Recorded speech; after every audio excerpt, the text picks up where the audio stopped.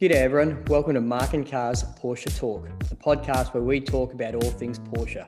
If you love air-cooled, water-cooled, rear engine, front engine or even mid-engine, there'll be something here for you. But most importantly, we'll talk to the people who are passionate about Porsche. I'm your host Mark from the YouTube channel Mark and Cars. Thank you for taking the time to listen or watch, and feel free to share any input, suggestions and ideas through the comments, reviews or message me. You'll find me on most social media platforms as Mark and Cars. Special thank you to today's podcast sponsors, Bowden's Own, Australian-made premium car care products. I use them, love them. Keep this little red thing behind me very shiny. You'll like them too. They're available at most auto stores here in Australia or around the world online. Just Google Bowden's Own. And Rec Watches. Rec are a Danish watch company that design and manufacture watches with an automotive theme. If you're a car nut, there's a good chance they make a watch using recycled parts from your favourite brand. I wear the 901 and it's made from recycled 911 parts. These world-class parts and movements to make the ultimate auto enthusiast watch. Check them out at recwatches.com. Today I'm joined by Nick from Oil Stain Lab. Nick, thank you very much for joining me today. Hi, good morning everyone. Thanks for having me. Just complete transparency here. Nick and I spoke a week ago and some numbskull, that being me, didn't hit record. So I thought, let's do it again. And he was kind enough to give me his time again. I know how busy you are, Nick. So thank you very much. No, it's good to do it. Let's do it. Should be fun. Cool. So tell us about yourself. What is Oil Stain Lab? Where did you start? What do you do? Sure. Okay. Well, my name is Nikita Bryden. I'm one half of Oil Stain Lab, so I run it with my twin brother here in Los Angeles, California, and we are kind of a boutique design studio, I guess you could call it that. We do a lot of sort of custom builds, but I think primarily we're known for our interesting little project, which is Half 11. Yeah, well, it's certainly attracted my attention on social media. There's no doubt about that. I didn't know about your entity existing until it dropped into my feed one day, and I thought, "Ooh, what's that? I better talk to these guys." Yeah, it's sort of been our I guess business card for what we do in a way. We're able to sort of showcase our storytelling portion. Our design portion, obviously the building, the fabrication of it. We're so close to getting it running. A lot of people thought it was fake for a long time, but no, it's it's coming along, and should be running here shortly. So pretty excited about that. Looking forward to hearing it and seeing it actually move under its own power. Yeah, it's going to be pretty intense. It's not for the faint of heart. But yeah, let's. I can't wait. I mean, the exhaust, everything should be really cool. I'm cautiously optimistic that it'll be awesome. Great here. You clearly got some 911/912 enthusiasm in the background behind you there. For listeners only, there's 3 cars of varying states of operation, it looks like, parked behind you in the workshop. Yeah, so directly behind me, we've got our Marlboro kind of RS clone. It's a 1972 with a 3.6 Barrier Ram in it. So that car is a lot of fun. Just spent the weekend actually filming with it. So there should be a cool little film coming out soon. Looking forward to seeing that. And the white one is, I want to say, a 67 912. It's not actually mine, it's my friend's. I'm just going to be helping him sell it. But it's got an S motor in it. So that's really neat. And then the one on the right here is another Oil Stain Lab special that's not quite ready for prime time, but yeah, it's a 67 912 with a 3.2 in it. And it's got a bunch of custom body work and stuff that we're doing to it to make it our little special build, I guess. Yeah, great to hear. Tell us just why car design, where's it come from for you? What's your working history prior to sinking yourself into this project? Sure. Yeah. I mean, really quickly, my brother and I we grew up sketching cars and dinosaurs, and it's hard to make a living designing dinosaurs. Well, I didn't know you could, but I guess you can nowadays. I'm sure you can. But yeah, I ended up just picking cars fairly early in life.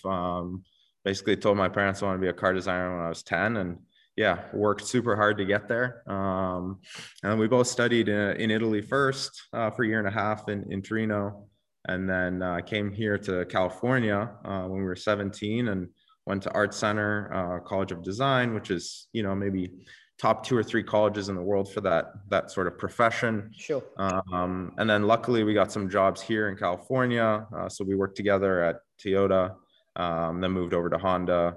And then I worked also for Hyundai Genesis, and then General Motors Advanced, GAC. And now I do obviously a lot of stuff with Oil Stain Lab and kind of freelance.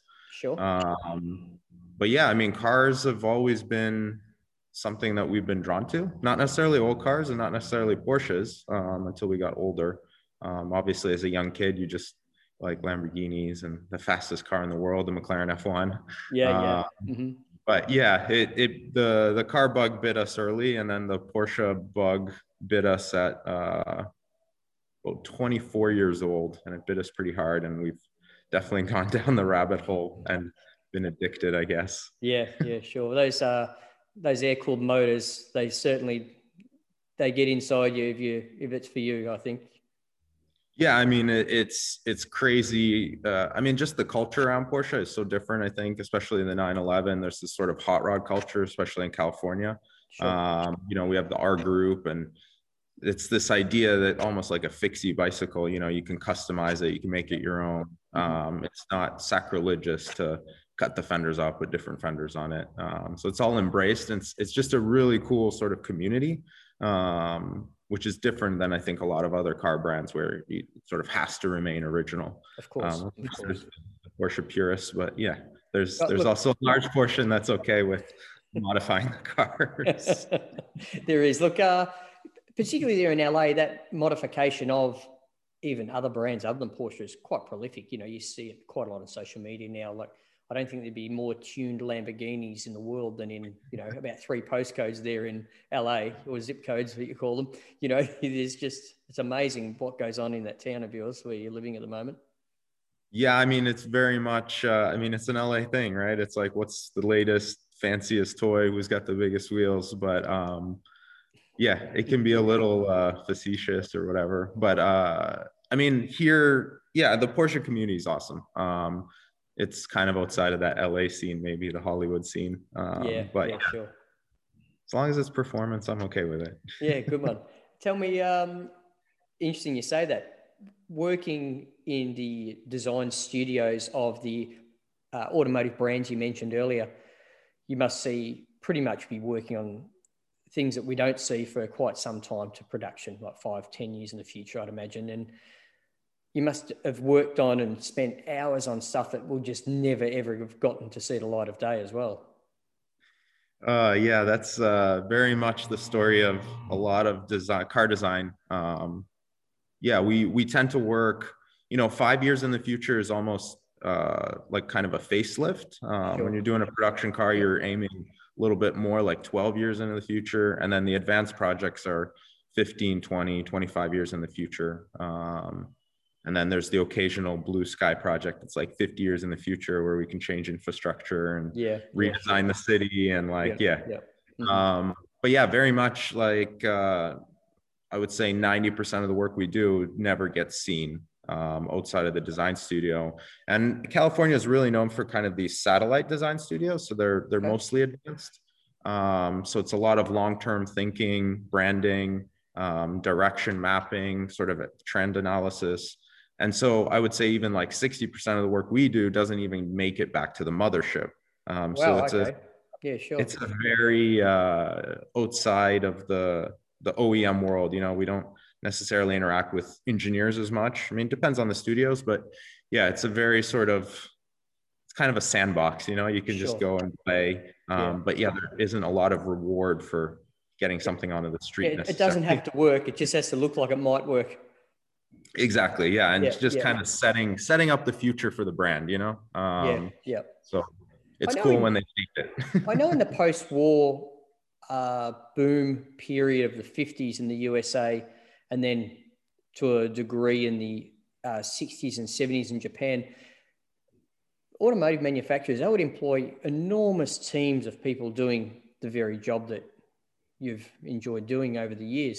Is that still the case? They still have, like, you know, hundreds of people working in these for these brands in various places around the world, just trying to come up with an idea that will give them that marketing or leading edge in the industry. Is that still the case? Yeah, I mean, I think the industry has kind of grown. You know, now there's multi sort of disciplines and people are specialists in specific things, like Yeah, sure. there's color and trim, interior design, UX design. And so, yeah, I think the numbers are definitely growing. It's still a very niche sort of thing to do. I do primarily exterior design, dabble sometimes in the interior, but I don't know, gosh, it's hard to put a number, but maybe there's 5,000 globally, I would say, like all the companies. So it's still very, very small. But yeah, a company like GM will have studios in, I think they have 2 studios in China, a studio in Korea, a couple studios in Europe, a couple studios here, obviously in Detroit, and then California, studio probably in South America. Okay. Obviously, the Australia studio unfortunately got shut down Recently. Awesome guys there, but we got to work with them. But yeah, money was tight, I guess, at GM. Oh, look, I'm sure it always is. But paying the bonuses that the people at the top of the tree have to get paid every year, I'm sure, you know, it comes at a price somewhere. Yeah, I can't say anything. Yeah. Potential employer, I get it. Tell me, with your history and across these brands, is there anything, you mentioned exterior design, is there anything like a line, a shape, a fender, a mirror shape, or anything that we would see as listeners or viewers of this video on a car in the past that you can say, yeah, I did that? Oof. I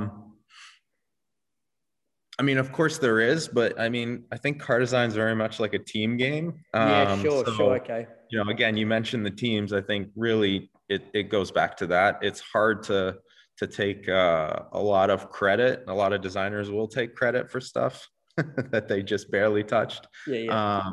Especially if they need it in their resume for the next employer. Yeah. Yeah, exactly. But for me in particular, I've been sort of really on the advanced stuff. So you've seen some of the stuff, but I think, you know, I guess for my brother, it would be more appropriate a question, but he did the current CRX and RDX, Acura RDX. Yeah, okay.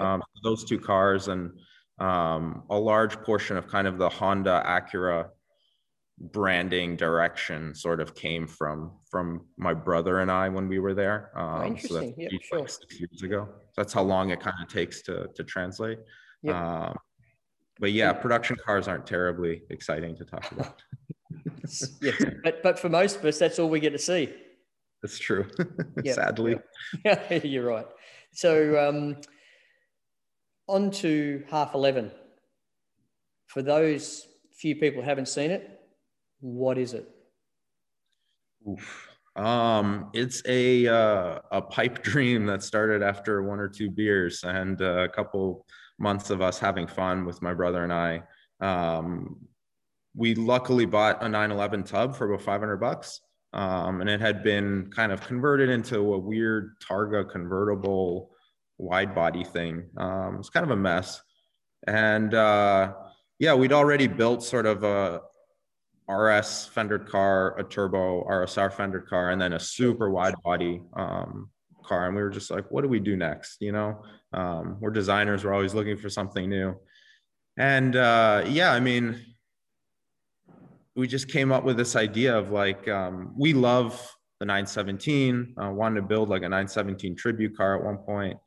Love that era of the cars, the Can-Am cars, the Le Mans prototypes. Obviously, we probably won't be able to afford a 917 anytime soon, the real one.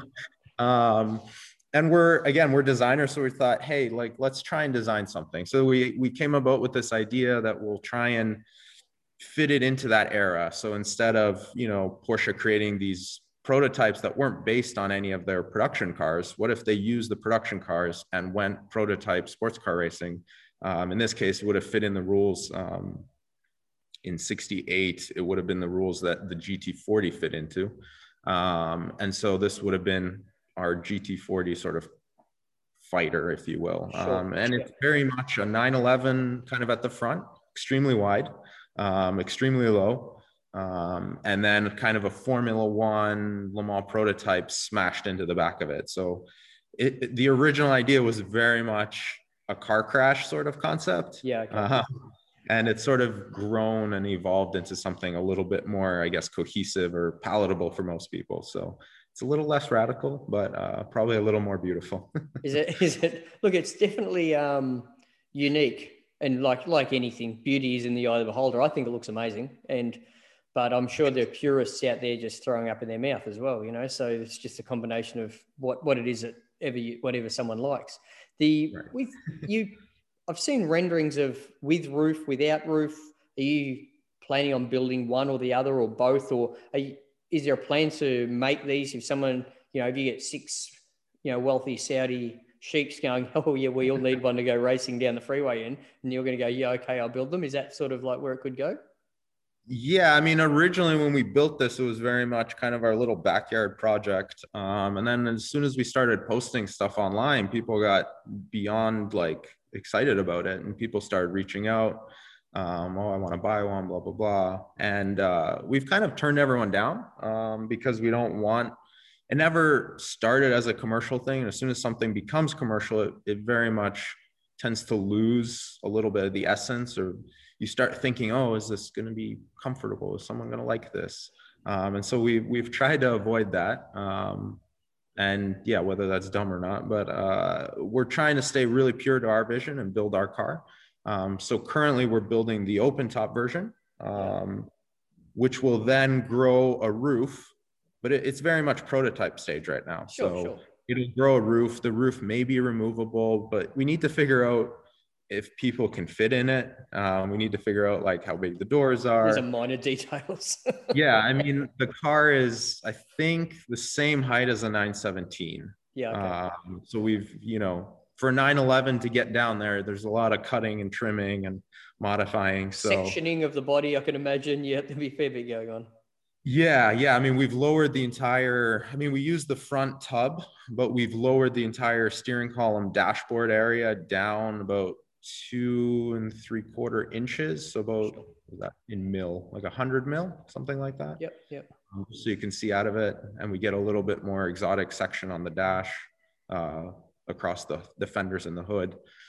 So yeah, it's kind of, it's this combination of like California hot rodding and, Hollywood magic storytelling. Yeah. And is the plan to use, the 911 shape is clearly in the design language.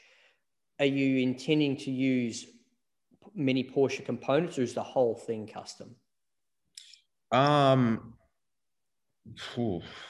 thought that hard? We want to use as many Porsche components as possible. Obviously, that's most authentic to the project. Originally when we started it, as designers, we need to set like a boundary and kind of a goal. And so we very much wanted it to be a 69 Porsche race car. And we wanted to be in the Porsche Museum. So like everything we've done, we've tried to stay, in our opinion, as authentic to how they would have done it. And then we've sort of modernized it with modern technology, just because that seems to resonate with people. And we like that idea as well. So we're not stuck with like arc welding and, Yeah, sure. Have you found anyone who will come up with some sort of solution on knocking 2.7 flat sixes together for you to make a great big flat 12? So we are talking with a few people about making a flat 8. There actually is a flat 8 that's available in Europe. $1 zillion, no doubt. Yeah, it's 850,000 euro. So it's a little pricey. But yeah, we do have a few friends that are very good with engineering that are considering building some flat 12s. It would change the proportion of our car a little bit. We'd have to lengthen it. Sure. But then we'd probably go up to 18-inch rims, and we're designers. We could totally hide it, fix it, the same. Yep. Sure. And that would be my hell of a car. And would is I've been fortunate enough through my YouTube channel to be up close and film a 917 tribute car that's built from the ground up, actually here in Western Australia. And it was, so I know, and it's supposedly made to the authentic size. I've actually seen a real 917, but not been able to sit in it or anything like that. I've been touchy-feely, you know.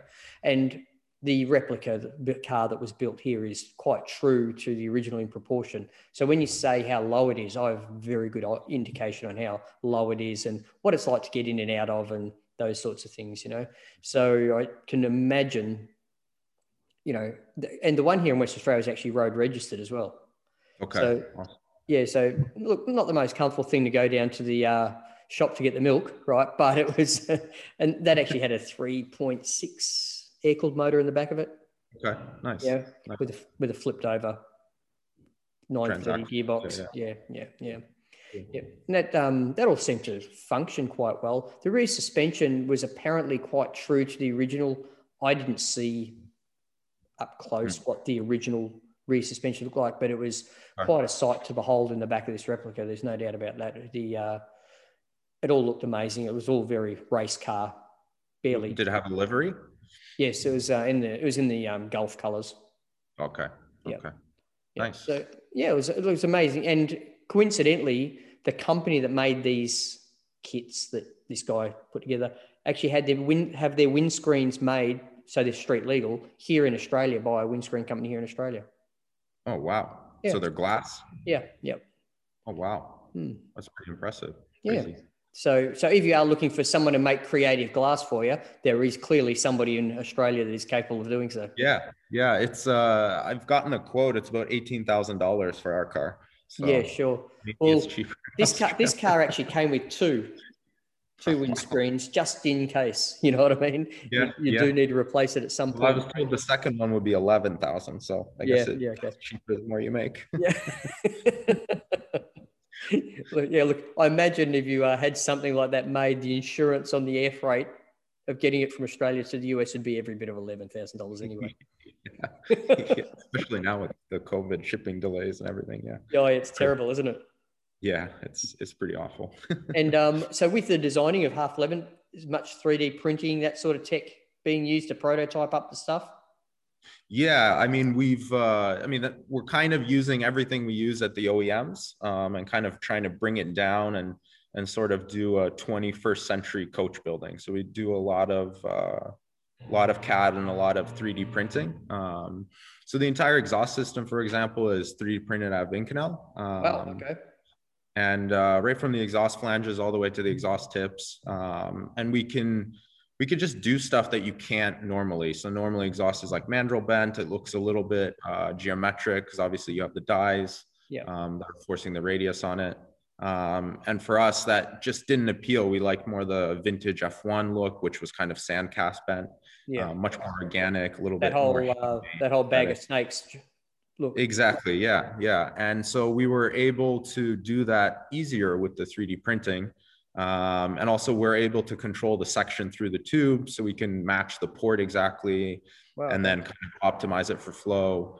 And just the tolerances, the Half 11 is like a remarkably small car. It's so small.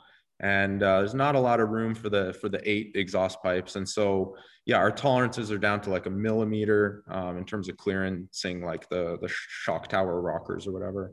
3D printing allows us to sort of build to tolerances that if you were building kind of by hand or having someone fabricate, it would just be really difficult. Yeah. Okay. And if you've made this exhaust system and it's an 8, you've clearly got an engine in mind for the prototype. Yeah. So the original car, or our first car, we are going to be running kind of a LS derived engine. Sure. It's pretty much a race motor. It's de-stroked and bored. So we're hoping it'll rev out to like 8.5, maybe 9,000. We've got a dry sump on it so we can get it really, really low, individual throttle bodies. And of course the crazy exhaust will make it sound super exotic, with crossover headers. So yeah, looking forward to hearing that thing scream. It should have been running now, but unfortunately, yeah, shipping delays, parts delays have sort of cost us a little bit. Yep, So we're still sure. a few weeks away. Is there any plan for this vehicle to be driven on a public road? Yeah, so I think, we talked about kind of California hot rod culture. There's the remarkable lack of rules here for cars that are built, let's say 1975 and older. Sure. So yeah, the car will definitely be street legal. Like the front half of this car. Yes. Yeah. Yes. So it'll be street registered as a 911. And then, kind of as America has this wonderful hot rod culture, like the crazy Model T hot rods or whatever, you have, we basically have no noise restrictions or smog restrictions, exhaust restrictions. So the car won't have mufflers. It'll be loud. It'll be very obnoxious. But yeah, make it'll your neighbors happy. Sure. Yeah. Yeah, luckily we have a space where we can keep it that's away from a residential neighborhood. They would not be happy for an early morning canyon run. Yeah, I often see, every 2/3 of the automotive YouTubers in the world live in LA, right? And when you see them doing their canyon runs and you see these houses, and I'm looking up on the sides of this GoPro footage, seeing these houses that clearly cost millions and millions of dollars, and all day, every day, all they're hearing is these cars just going flat strap straight up and down the canyons, whatever road, whether it's Mulholland or, wherever it is. Every time I watch them, I'm going, man, these guys cannot be happy with living up here with all this noise. Yeah, I mean, it's true. I guess I'll just argue that most of those homes are empty and bought by like foreign investors or people okay. that, Sure. That's not like a first home. It's like a it's like your fourth home, is it? Yeah. Okay. Yeah, exactly. So it's a different world to the one I live in. Yeah, it's a little hard to feel bad for them. Can you tell me, with regards to the completed half 11 car, what is the plan once it's completed for you guys? Is this like a stepping stone project, or is it just sort of, yes, we can just to prove out there that, within yourselves, you could create this thing? What is the intent? Yeah, I mean, very much the project, again, it was started because my brother and I wanted to build this thing, and we just needed to get that out of our system.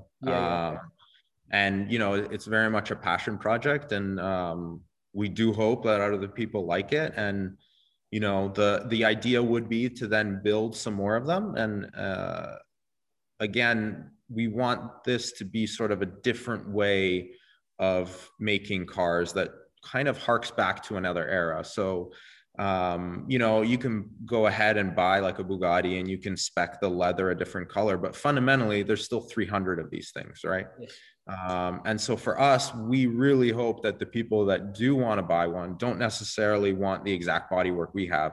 We want to build different ones. So we want to build a long tail, maybe that was a Le Mans special. So like a low drag version.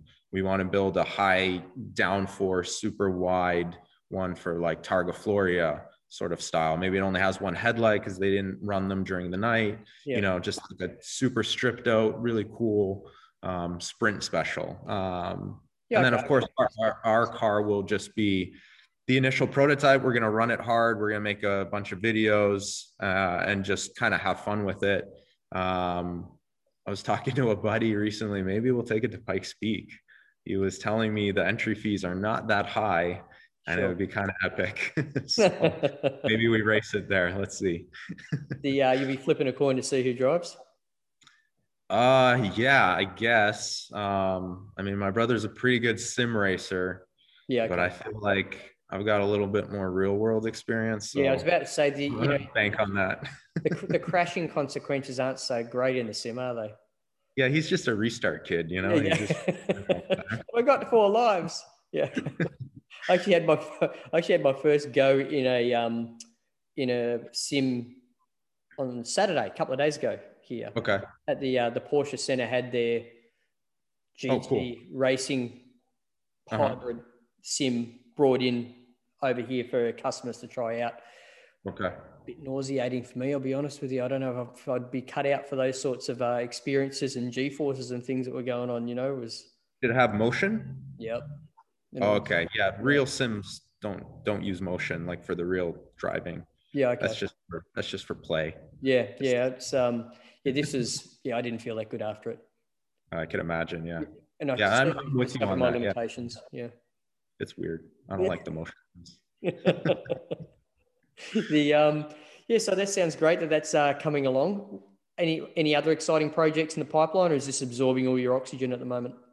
I mean, we've got a few other sort of client projects that we're working on that are just kind of behind closed doors. But yeah, I mean, we did the Safari Alpha recently for a company called Aether, an apparel company. So that was pretty cool. But yeah, a few projects along those lines, and then obviously we've got this 912 that we need to button up. So I memean, we're staying busy and kind of in the shadows, which is how we like it until something's finished. How hands-on are you guys in the shop there, or do you outsource everything, or is it are you up to your back axles in Conrods occasionally, or how's it go for you? We don't deal with any of the engine stuff really, or a lot of that. But when we do, for example, like a Safari build, we built my buddy, who's a designer at Singer, actually, we built him his Safari in kind of my living room. So we lifted the car, took all the suspension out, we sent out the parts to get them re-welded and everything. Mm-hmm. So I mean, we get hands-on. It depends on kind of, the size of a client and their budget. Like if they have a huge budget, of course, we're going to outsource it to like an expert who's going to like 3D scan the car. We're going to custom make parts, but that, that's a huge timeline, huge commitment. And then sometimes there's smaller projects where it's just, it just depends, I guess. And then in terms of like the metal shaping and stuff, if we have anything like that, we just go straight to Jake. Jake's our guy down in San Diego. We just bring him all the projects. Like for the Alpha, he did a custom hatch. Obviously, he's building the 11 bodywork for us. I saw that Alpha. What do you mean custom hatch? It just looks like there's no hatch on it. Oh, well, it's entirely waterproof. So we use we use the existing hatch. We cut out the entire rear window and then built a tray that's attached to the hatch. Oh, like a bucket for the wheels to sit in type thing. Is that what you're talking about? Yeah, exactly. Okay. And then a little cargo area back there, a custom rear window. So yeah, it was kind of, I'm offended, just a bucket for no. It was all You sound like a designer. Yeah. There was a lot of time and effort, man. Look, I believe you. So I'm sorry to diminish the energy you put in. That's all good. Bucket. Life of a designer, underappreciated. But it doesn't go. Doesn't matter. Look at it. Yeah. No, I mean, I think that was a really cool project because they were just like, yeah, we'll pay for it, just do it, make it cool. So it is cool. It's certainly unique because whenever I think of those lifted Euro cars, all I think is 911, Safaris. Right. But so seeing it done to an Alpha, it was unreal. Do you guys have a lot of Safaris in Australia? No. None? No. Look, there's a couple of off-road rally cars, mm-hmm. but not lifted to the point of like the Tuttle style cars, Okay. Or that Singer monster truck 911 that they built recently. Oh yeah.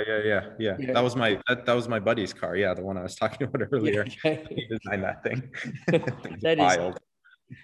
That thing's amazing. But there is definitely race car, off-road race cars here, 911s, but I haven't seen there's no one that's driving one around like Matt Farah does around your neck of the woods. Huh, that's so strange. I would have thought you guys would be all over that. You've got the whole desert. Don't you guys go out to the Outback or whatever in desert? I don't know. Oh yeah, and we've got kangaroos jet bouncing down the street too, okay? Yeah. Right now. You're disappointing me here. You're talking to me like I'm going to ask you if a grizzly bear walks down the main street in Canada, okay? They do though. Unless you tell the tourists, don't you? Yeah. No, look, in all reality, the desert isn't that far away, but it's a lot of the, there's certainly much more of a trend for the, we've got the trucks we have here aren't like the trucks in the USA. You don't want to say truck, I mean a tray back cab. thing. Mhm. Ours are that size smaller.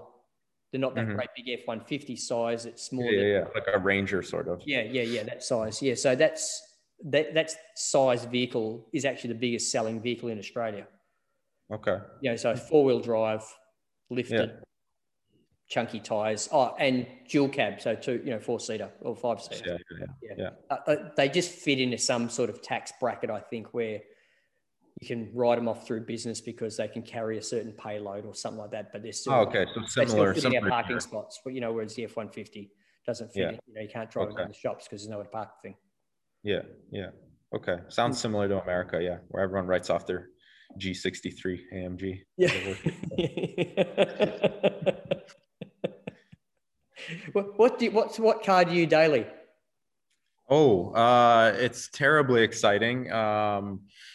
When I commuted, I would drive one of the older cars, but right now I'm daily driving a E350 van, so it's a cargo van. Yeah, okay. It's like our camp vehicle, shop vehicle. But my commute's like 4 miles, something like that. So Yeah. yeah. Well, with the weather in LA, you really should probably just ride your bicycle there, shouldn't you? Yeah, I mean, we can. I get up so early most days. And riding a bike's dangerous here. It's like, the drivers aren't great. But when I worked at Honda, I daily drove pretty much the Marlboro Okay. with my brother. So we would carpool in that. And then when we kind of went our separate ways to design studios, I would daily drive it's a 1974 BMW 2002 with an M20 swapped into it. Wowza. Okay. Yeah. Great looking So car. yeah, it's here, let me see. Oh, yep. There it is.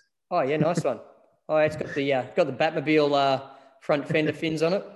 Yeah, the wind splits. Yeah. Yeah. My little tribute to the E9 CSLs. Yep. The great cars. Yeah, they're super cool. But yeah, these were a little cheaper. So yeah, they are that.